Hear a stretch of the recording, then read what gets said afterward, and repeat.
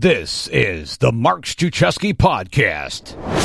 Mark Willis is a man on a mission to help you think differently about your money, your economy, and your future. He is a certified financial planner, a two-time best-selling author, and the owner of Lake Growth Financial Services, a financial firm in Chicago, Illinois. Over the years, he has helped hundreds of his clients take back control of their financial future and build their businesses with proven, tax-efficient financial solutions. Of course, you can't see this, but he's bald, and his name is Mark, so obviously he's a cool dude. Absolutely, man. So glad to be on, and the problems we solve just by not having to comb our hair every day, it's just incredible.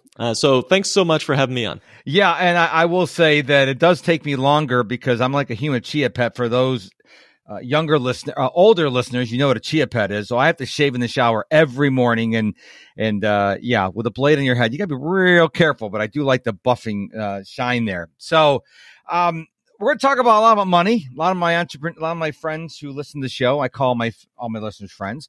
They're entrepreneurs. And I remember when I became an entrepreneur, I was fired from my job in July 2005 for my corporate job.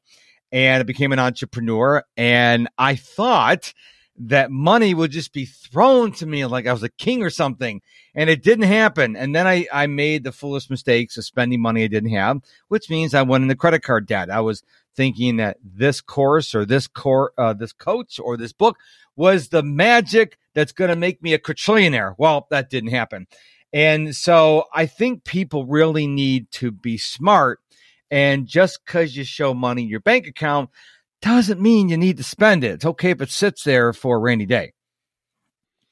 That's so true. Yeah. It's funny. When we hit March of 2020 last year, and everyone started freaking out and losing their jobs by the millions, we couldn't have handled a drizzle, much less a downpour. What we got last year was a downpour, and too many folks weren't prepared. In fact, the average savings, according to the Federal Reserve at that time, was about $400 for the average American. $400. So that couldn't have handled a flat tire, at least in this neck of the woods, right, Mark. So how do you handle something like that? I mean, what do you do? How do you even prepare for something so unexpected like we all saw hit us in the face last March? Yeah, and that's a very good point. And if you are listening to this show and you're like, okay, I have less than $400 in my bank account, I don't want you to stop listening. We're going to give you some tools. If you are not familiar with my story, I'll tell you really briefly. As I mentioned, I was fired from my job in July 2005. From July 2005 until the end of 2020, now do the math, that's like 15 years, I made a total of $40,000. Not a year, not a month, total. I have a very supportive wife. And part of the reason why is I was throwing money that we didn't have after, like I said, courses and webinars and conferences and coaches, and I wasn't smart with my money. Now I'm on the other side of that, but I want you to know that if you are struggling with money, number one, you're not alone, as Mark just alluded to. Number two, there's hope. So don't go into a panic attack or start hyperventilating. Mark's going to give you some solid advice. So if you have no money right now, we're not going to tell you how to make $1 million today legally, okay? But there's a way to dig your way out. So I want you to maybe get a notebook if you're home, or if you're out running or walking the dog. Well, you can listen to this podcast again. Take notes. Don't be a passive listener of the show. So, Mark, let's really dive into the deep end here. Let's give some people some hope. You bet. Well, it comes down to you guys, you listening right now. You are your greatest asset in your portfolio. And I don't just mean that from like a woo-woo perspective. I mean that from quite literally, your capacity and potential is the greatest asset on your portfolio. And let's just go down to like what you make. Maybe you make the average salary in this country, whatever, and your age. Let's say you've got 20, 30 years to go of earning potential. That's for most Americans, that's the biggest asset on your portfolio. Take your salary, multiply it by the number of years you have left working. That's a huge number for most Americans on their balance sheet. So your capacity to earn and your ability to earn is the biggest asset in your portfolio. So realize, guys, you are your greatest asset. And second, you can invest in yourself. That is a key piece to the puzzle. And I mean this from many different angles. The health angle. If you're not able to show up with your mind clear and your body fit, it's going to be really tough to make an ROI on your job or your business, whatever you do for a living. If you're, riddled with remorse or anger, or, if you're fighting with your spouse or kids all the time, that's going to keep your mind off the job, and you're not going to exactly be ready to hit the ground running Monday morning, like our host Mark is. So, I'd say the best thing you can do is just always ask yourself, how can I do better today than I did yesterday? And how can I make my future, as Dan Sullivan says, how can I make my future bigger than my past? Now, I wonder how many people tuned into this episode thinking we're going to talk all about money, and we are, but right away, you talked about investing in you. And yes, you're still listening to a show that's going to talk about money, but what good is $1 million a year, a month, a week, a day, an hour, a minute? What good is that if you have poor health? Like you said, if you're always angry, if your life is totally out of whack, that money it's just going to sit there, because money is not going to make you happy. I know people think it does. What you can do with that money makes you happy. Like if you want to give to a charity, or if you want to help build a school, but the money is just an inanimate object. It makes you more of who you already are. Yes. If you're a huge jerk and you get a ton of money, you're just going to be an even bigger jerk. If you're a great giving person, then God help us all. We hopefully will have more good people helping with the charitable causes that will improve the whole of society. But you're right. It starts with you. Now, the next thing I would say is watch your teachers. I'd say your next biggest asset is the people that you take into your heart and your mind and your soul. Someone asked one time, why were the wise men wise? You think about those three, it's Christmas time. We're all seeing those three wise men walking toward the stable. Why were they wise? Why were they wise? Someone once asked, and somebody else smarter than me said, the answer is because they were seeking out better teachers. They were always seeking out better teachers. And that's what they were doing on the sands headed to Bethlehem, right? They were looking for a better teacher. So always be looking for better teachers. You guys are doing this already as you're on this podcast, listening to Mark and all the great guests that he brings on. You're showing up. You're among the top 4% of Americans that are actually wanting to do life different. There's an old quote, 90%. Let's see. The quote is 10% of people think. 10% of people think. Another 10 think that they think. And the other 80% of us would rather die than think. Now let that sink in for a minute. Most of us run our financial lives and we would rather die than think about money. Really, quite literally, we would rather die than think. And unfortunately, we have obfuscated, or we've given away our power when it comes to our financial life. We've handed it over to money gurus, people who like to shout on radio podcasts, or people who like to tell you what to do with your money. I'd say the 4 most dangerous words in the financial vocabulary, Mark, are the words, do it for me. If you say that to your financial advisor, let's just say you're not in a good way. Yes. Let's keep it clean and say you're not in a good way. Yeah. So, that's something that I'd say really sink in. Avoid the money guru trap, because they will all let you down. What I'll say with you is I'm a big fan of Dave Ramsey, and now he's not a money guru in terms of you don't send him money. He's not an investment guy. I went through his Financial Peace University, and the first time I went through it, because my wife and I went through it 3-4 times, because you know the stuff, but it's great to hang around a community of people who are trying to go in the same direction. Yeah. And I'm like, oh my gosh, nobody should be allowed to graduate high school with this kind of training. Because I didn't know. I was one of those silly people. I would go. I remember when I was first year in college, I was at a hockey game up in Rochester, New York, and they said, "Hey, you want a free T-shirt?" I'm like, oh, "Yeah." And so I filled out the credit card application, and I remember I went to Radio Shack and I bought a boombox, right?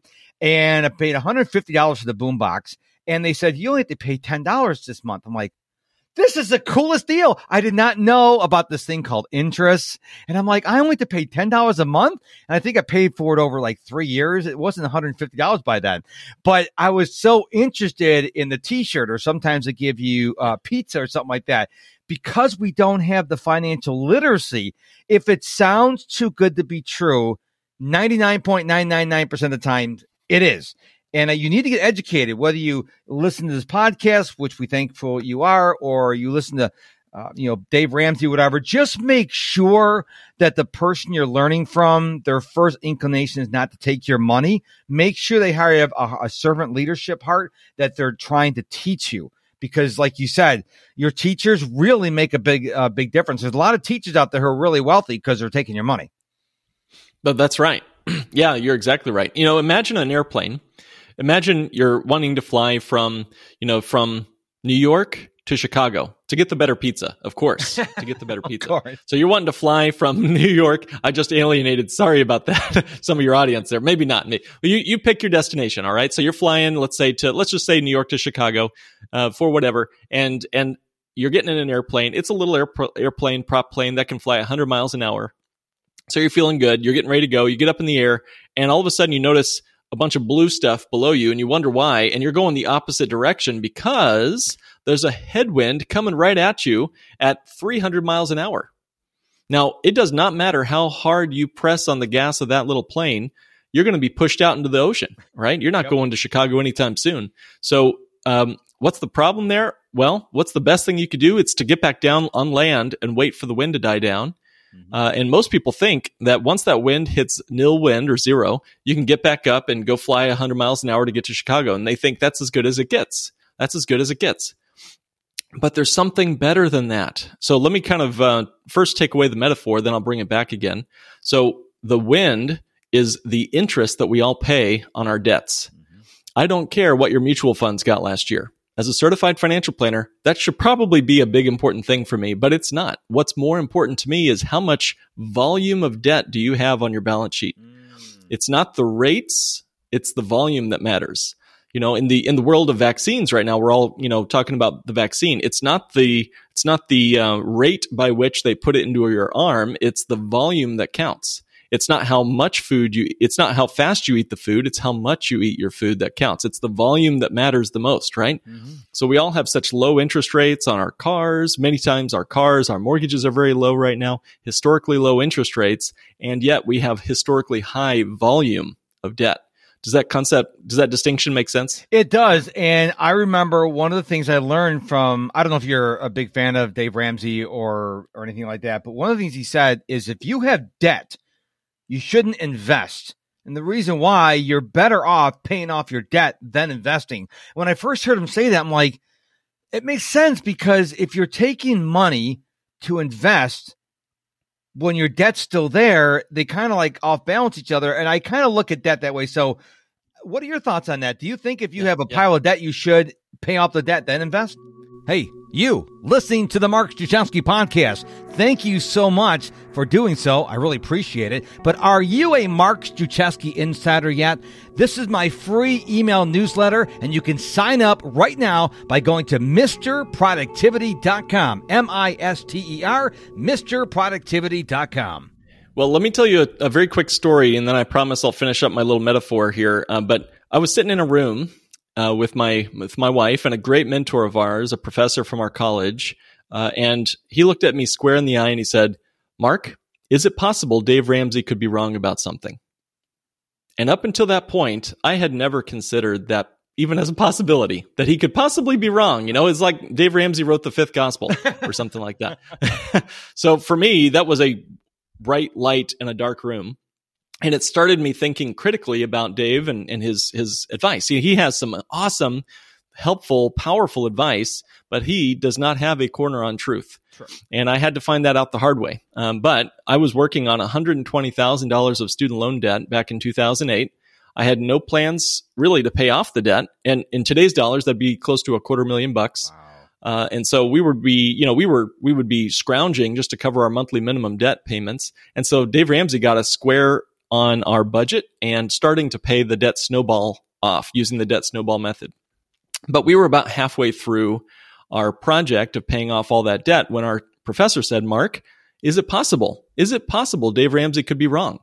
And I had never really considered that. And what he was referring to, our mentor was referring to, was, is there something better than just being debt free? Is there something better than just being debt free? And so back to our little airplane, it's the wind coming at you. That's the debt that you have to pay off. That's the interest that you're having to pay.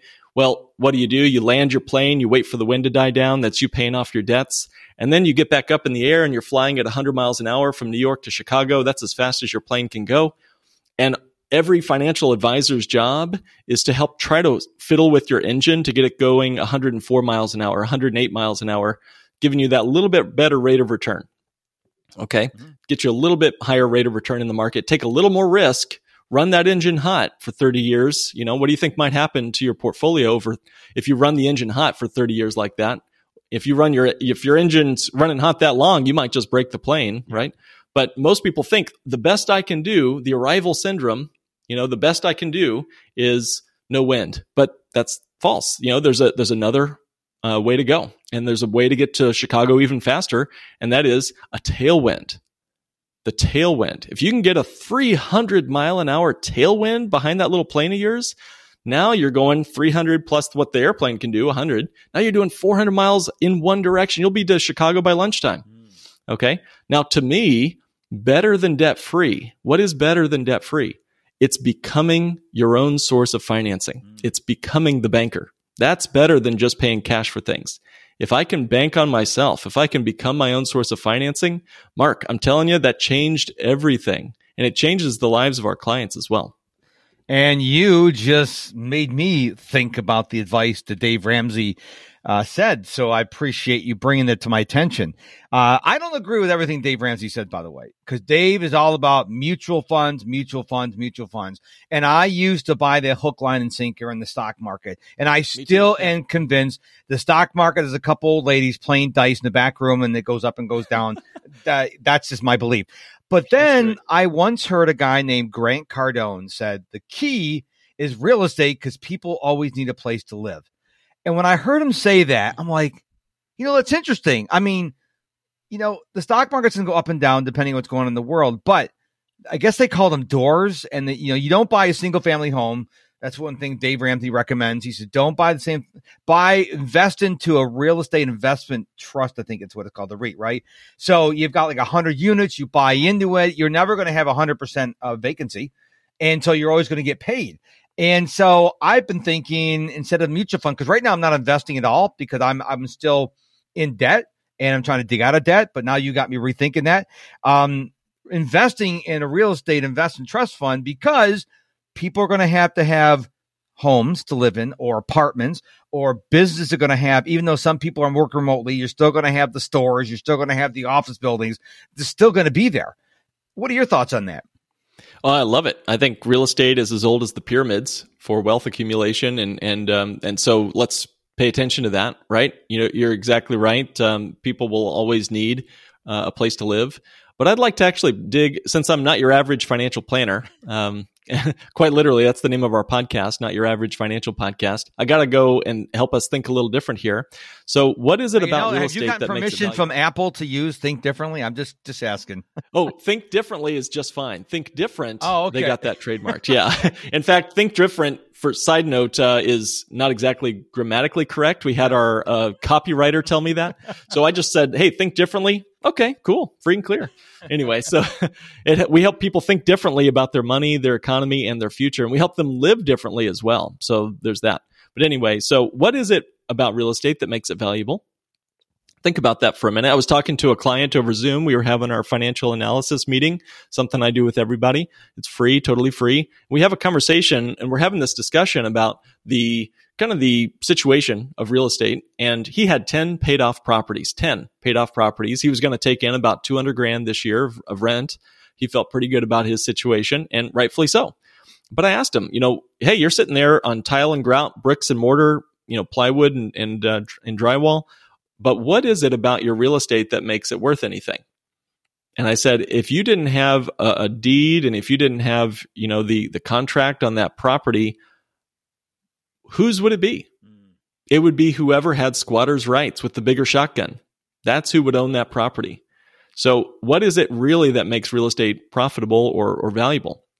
Even though we might think it's tangible, it's real, what makes it profitable and valuable is the contract underneath it.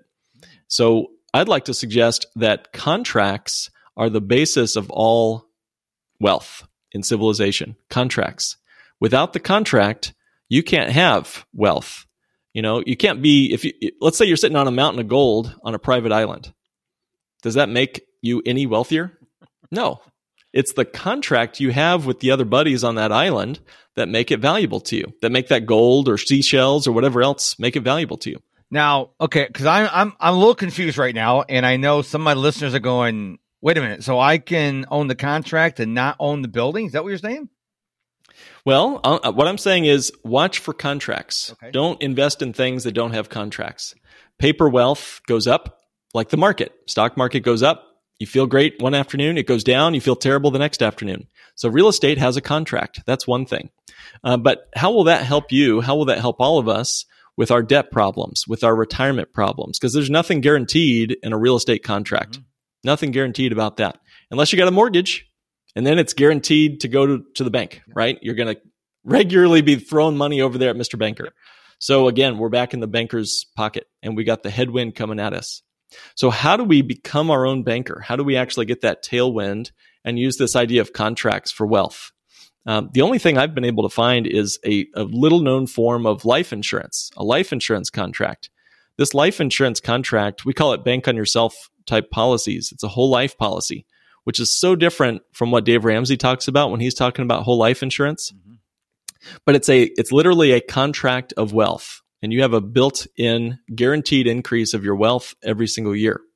And what I found when I was digging into this, because I was so skeptical when again, my professor said, Mark, is it possible Dave Ramsey could be wrong?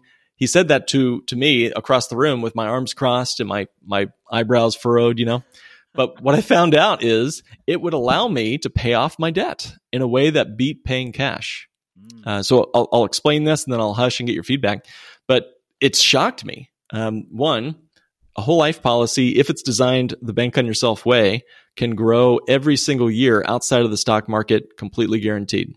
That's pretty cool. It's available and accessible for any reason. So I can use it for my business and I use it for my real estate. And I use it for my kid's college when she's old enough. And I'll use it for my retirement, income tax free. Income tax free. The third piece and the final piece is I can borrow against it like a bank. So I can borrow against my cash. And crucially here, I'm the one in control of repaying that plan. If I borrow against it and I want to make a monthly payment, that's great. If I want to skip a couple of payments because I'm hitting hard times, I'm in control. I'm the banker now. And the policy itself, and this is mind-boggling to me, Mark, but the policy itself will keep on growing like I never touched the money. Now, this seems too good to be true. It really does. Too good to be true. Yeah. But think about this for a minute. Doesn't our house do the same thing? If you have a mortgage on a house, let's say your house is worth $300,000 and you have a mortgage for $100,000, your house still grows as if you hadn't borrowed against the house, right? It's just being used as collateral. And that's the $20 cocktail term here. We're just using the policy as collateral. We're borrowing from the life insurance company that gave us the contract. And the policy, let's say I got $100,000 of cash value. And let's say I've got $30,000 of credit card debt I need to take care of. I would borrow against my life insurance policy, wipe out my credit card debt. Now my credit cards are sayonara. But my policy is still earning on the full $100,000 with guarantees and dividends also, as if I hadn't touched the money at all. Now, to me, that's a tailwind. That's better than debt-free because now I got the banker's power at my back, not getting thrown in my face. So that's where I think the biggest hinge can be made on our financial lives. If we can control the banking function in our life, we win, almost by default. Well, we're not going to go really into depth with this new concept you told us about. In just a few minutes, you're going to give us a chance to find out. You're going to tell us, where we can go to find out more about you, because I know some people are like, wait a minute. I kind of get what he said. Take a breath. We are going to give you an opportunity to talk to Mark, and he will go much more in depth for it. But the whole point of the show is to get you interested, so you reach out to Mark. So that is really cool. Actually, I think I'm going to call this episode Tailwind to Wealth, because I think that'll get people going. It's great. What? and get. So if you've listened to the show, you probably listened because the episode was titled Tailwind to Wealth. That's very interesting because we're always looking for, like, I'm a productivity guy, right? And I'm always looking for the latest hack. Matter of fact, some of my clients have recommended the book by Jake Knapp and John Zareski. One of them used to work at Google with the Gmail project, and the other one worked for YouTube. So they wrote a book called Make Time, and it's all about how to be better at time management. And I'm a nerd when it comes to productivity and time management. And I read that book like a page turn, like some people would read Harry Potter. I mean, I read the book in 2 days. It was fascinating because I'm a nerd. I'm a dork like that. I admit it. And whenever I hear a new hack, a new strategy, could be a productivity, time management, wealth management, doesn't matter. I'm like, wow. I've never heard that before. My brain's like, what did you just read? What did you just hear? And so my brain is still processing as I'm saying these words. My brain is still processing, and I'm going to have to talk to you about this off air more because I'm like, wow, this is, your first thing like we said already, your brain goes to, that can't be true. No way that can be legal because we're so conditioned. It's 1, 2, 3, 4, 5, but you're saying no, 1, 2, 5, 3, 4. I'm like, no, that doesn't make sense. But what I invite the listener to do is when Mike tells you how to get a hold of him, you get a hold of him or re-listen to the podcast and just marinate it in a while. And eventually it'll start making sense to you. But I think it's because it's so new to what we just heard. I just heard it for the first time. Our brains are going, what did we just hear? Have you had enough, or are you hungry for more? You can find more of Mr. Productivity on TikTok, Facebook, and Instagram. All you have to do is go to those apps and search for Mr. Productivity. 2 words, Mr. Productivity on TikTok, Facebook, and Instagram. Yeah, you're right. Well, think about it. When we first heard a 401k, yes, it was the first time we heard that too. And guess what? The 401k is so young, it's not even old enough to retire yet. Wow. That's really? How young it is. And yeah, it's under 50. It's under 50. And so the concept here is, did God create the 401k? No. And well, he didn't create whole life insurance maybe either. It's been around for hundreds of years. This concept was around. The Rockefellers used it, still use it. Most of the major corporations and banks. In fact, I was looking in preparation for this. Bank of America itself owns about $22 billion of cash value whole life insurance on their balance sheet, which is more than all of their bank branches and their downtown Manhattan building combined. Just case in point. So what do banks know that we don't? And why are they telling us to put our money into boring old savings accounts? And yet they are putting their money into these type of policies. I would tell folks, keep an open mind. It took me 7 months to wrap my brain around this, but it's really not that difficult once we understand that banking is it's not a noun, it's a verb. And you can do the banking function. You can reclaim that function in your life. And it's how I paid off all my student loan debt. It beat paying cash. It's going to give my wife and I more continuous guaranteed growth on our money than just, putting money into a hole and then getting back to net zero. We trademarked the phrase, the debt's no bank method, just to have a little fun with our buddy Dave Ramsey. And again, I still love the great work of his budgeting tools and his capacity to get us thinking about money and to get us on the same page with our spouses and living within our means and all of his biblical principles. All that's awesome. So yay for Dave Ramsey. But I don't want to just live my life doing baby steps. I got a marathon to run. And so we got to find some strategies that'll get us going the miles. He came out with an app about 8 years ago, 5 years ago called Every Dollar. And I've been using it since day one. And I tell you, my wife and I used to fight about money all the time. Where'd the money? You spent this money on groceries. But now we track every penny or every dollar in the Every Dollar app. And you can go to any month and see exactly how much money you have spent. And it's amazing because the truth will set you free. Now, of course, you got to enter every dollar in the app. You can't enter it whenever you feel like it because then it doesn't tell you the truth. And when you were talking, I was thinking about, I remember way, way, way back in another lifetime. I'm 56 years young. When I had a checking account at a local bank up in Rochester, New York, and there were no ATMs. I remember when there were no ATMs. Okay. There were no ATMs. And I remember getting a paper check. Now, this is going to seem strange to some of the listeners. remember you used to get a paper check, you had to go and stand in line at the bank, and then you'd have to go put it in the bank, and then they would hold it for a certain amount of time. There was none of this instant funds, Apple Pay, none of this stuff. And I remember that my interest on my savings account was something like 12 or 14%. But then I didn't know it at the time, but mortgage interest is high, car interest is high. So the interest in your car is low, but you can't have high interest rates in the savings account because they're tied together. Now, back then, I didn't know that. Now I understand all that stuff, but I remember paper checks. Do you remember before ATMs, when you had paper checks? Sure. Yeah. While I'm not at that point where I remember 14, 18% mortgages, I see the correlation. Banks they're not just living in isolation here. They actually are able to take your deposit and then return it back into the cycling system of our economy and make a profit off of your dollar. So if I let's say I walk in, Mark, let's say you walk in, you got 10 grand at the local bank, you got 10 grand and you deposit that money.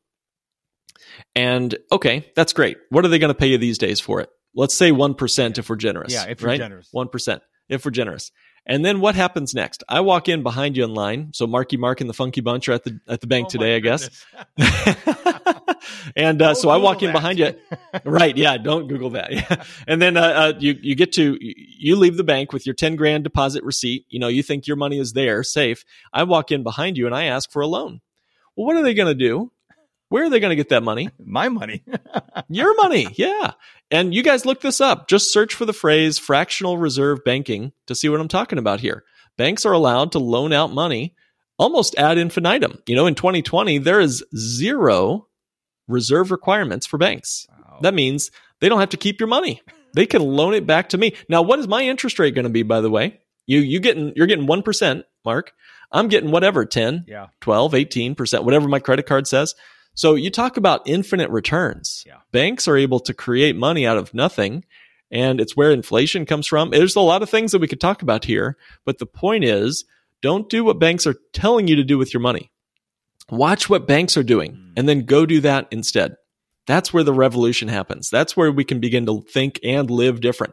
We're not going to get wealthy chasing a mutual fund. We won't. We've tried it. The 401k is a grand experiment. Being the average investor in the stock market is a grand experiment. How's it working out for us? It's the old Dr. Phil question. How's that working out for us?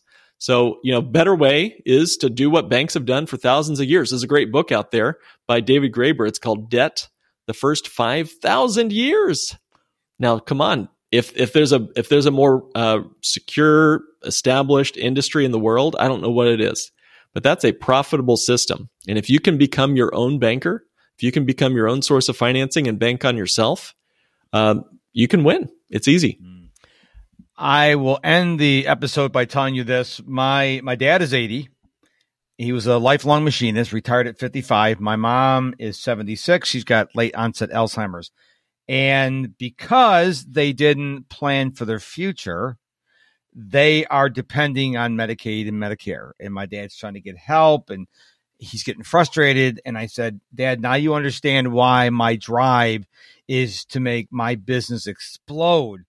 Because the one thing Dave does say, which I agree with, is cash is king. You walk into a store and you got cash, or if you use a debit card comes out of here, they're going to get paid immediately.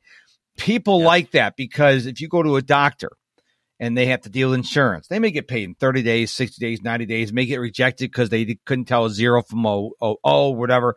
If you pay cash, and there's a lot of doctors here in Houston that don't take insurance because they don't want to get paid in 90 days. If you walk in there with cash and you have a lot of cash, you can get MRIs, you can get CTs. If you have cash, you can buy anything. And I found out that if you have cash, you don't have to get approval for a procedure. Hey, you got the cash. It's 10 grand. Here's 10 grand. They don't have to get approval. So to go back to something you said several times in the episode, when you have cash, you are in control. You are, how'd you put it? You become your own source of your financing. If you have cash, you're in control of what you want done. No one can tell you, oh, that's not covered by insurance, because you're paying them cash. That's right. So I want people to think your goal should not to become a millionaire or a decamillionaire or a billionaire so you can buy planes and private islands and universes. You should want to become wealthy. And I heard this first from Grant Cardone. You should want to become really, really wealthy, because when you're really, really wealthy, you can help a lot of people. And when I heard him say that, I don't agree with everything he says, but that makes a lot of sense, because a billionaire can help a lot more people than someone who makes $50,000 a year. Like when we had Hurricane Harvey here in 2017, there were a lot of people who were completely flooded out of their homes, and we couldn't help. How cool would it be to say, hey, we're gonna rebuild your whole house? You can't do that without money. It's huge. Yeah. Well, again, it goes back to, money only makes us more of who we already are. Yep. So first of all, again, like we said at the beginning, you are your greatest investment. Mm-hmm.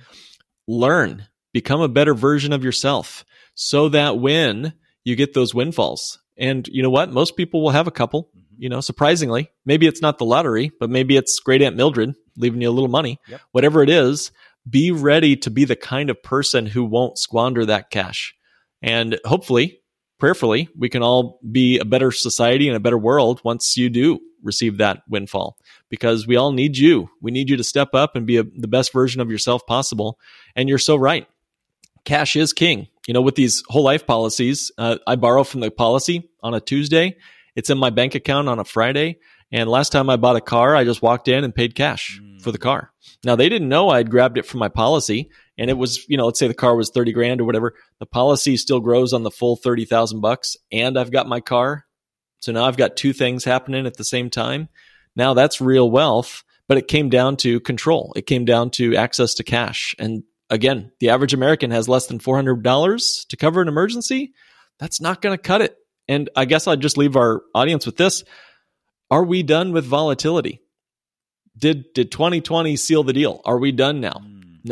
No, we probably got more. I hate to say that. I hope, God willing, we're done with this stupid pandemic, but there's going to be more stuff. There's going to be more. I hate to say, but life throws us curveballs, and those with cash and ability to pivot are going to be the ones that can take advantage. And I'll just say this: when you said something that made me think about this, the windfalls. A lot of people, when they got the stimulus check, they went out and blew it on new TVs, new shoes, new clothes. And I was telling my wife about a month ago, it's too bad when the government said, okay, you guys are hurting, we're going to send you money. But what we're going to do is we're going to send it directly to your mortgage lender or directly to your landlord, because then you would have kept your home. Because what people did is they didn't go 9, 10, 12 months without paying their mortgage. And all of a sudden the mortgage company said, okay, you want 15 grand. Like, oh, wait, what? Well, yeah, we gave you 12, 15 months.